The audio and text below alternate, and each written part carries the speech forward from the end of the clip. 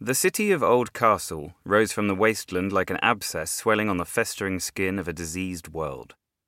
Across its neighbourhoods and districts a siren called, lifting and falling with an ominous wail that sent citizens scurrying for their homes. Hiding like monsters in burrows, they prayed that this latest threat from the wastes would pass the city by, while fearing that this time judgment had come to demand penance for their crimes. The people of Old Castle were rank with guilt. The city was populated by murderers. And it was my home. Through the chill of evening shadows, I made my way to the outskirts of Old Castle. No breeze disturbed the air, no sound accompanied the siren's wail. Light from a setting red sun did little to warm a tense ambience. Beyond the last of the buildings, I began crossing a stretch of open ground heading towards the city wall. But it wasn't me walking, not really, not anymore. I could see through my eyes, hear through my ears, smell the stench of the city, but I had no control over my direction. My footsteps weren't made of my own volition. I neared the city wall, a sturdy construction, thick and high, unbreakable, but at that moment it seemed merely a thin veil constructed for the illusion of safety. The huge turrets rising atop it housed the mighty ether cannons which protected the citizens from the horrors of the wastes. But not from me. "He's close." These words gurgled from an oily mass slithering over cracked, stony ground ahead of me, a ghoul wheezing wet breaths, hissing with anger. This thing had been a woman in life, a simple soul, but in death an oozing puddle fueled by injustice, out for revenge.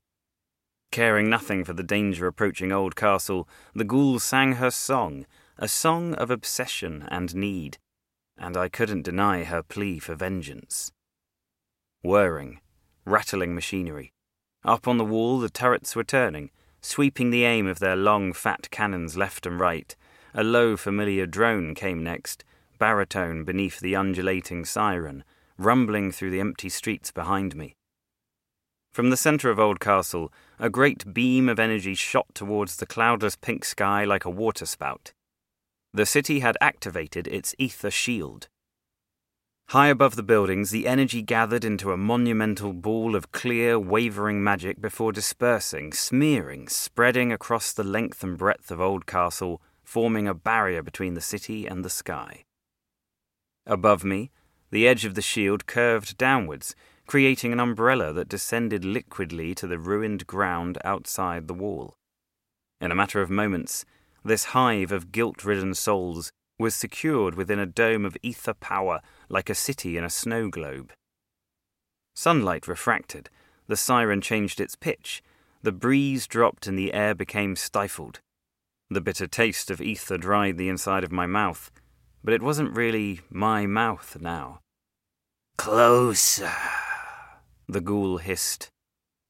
Cannons tracked the movements of whatever monstrosity was coming from the wastes as I followed the ghoul along the line of the wall.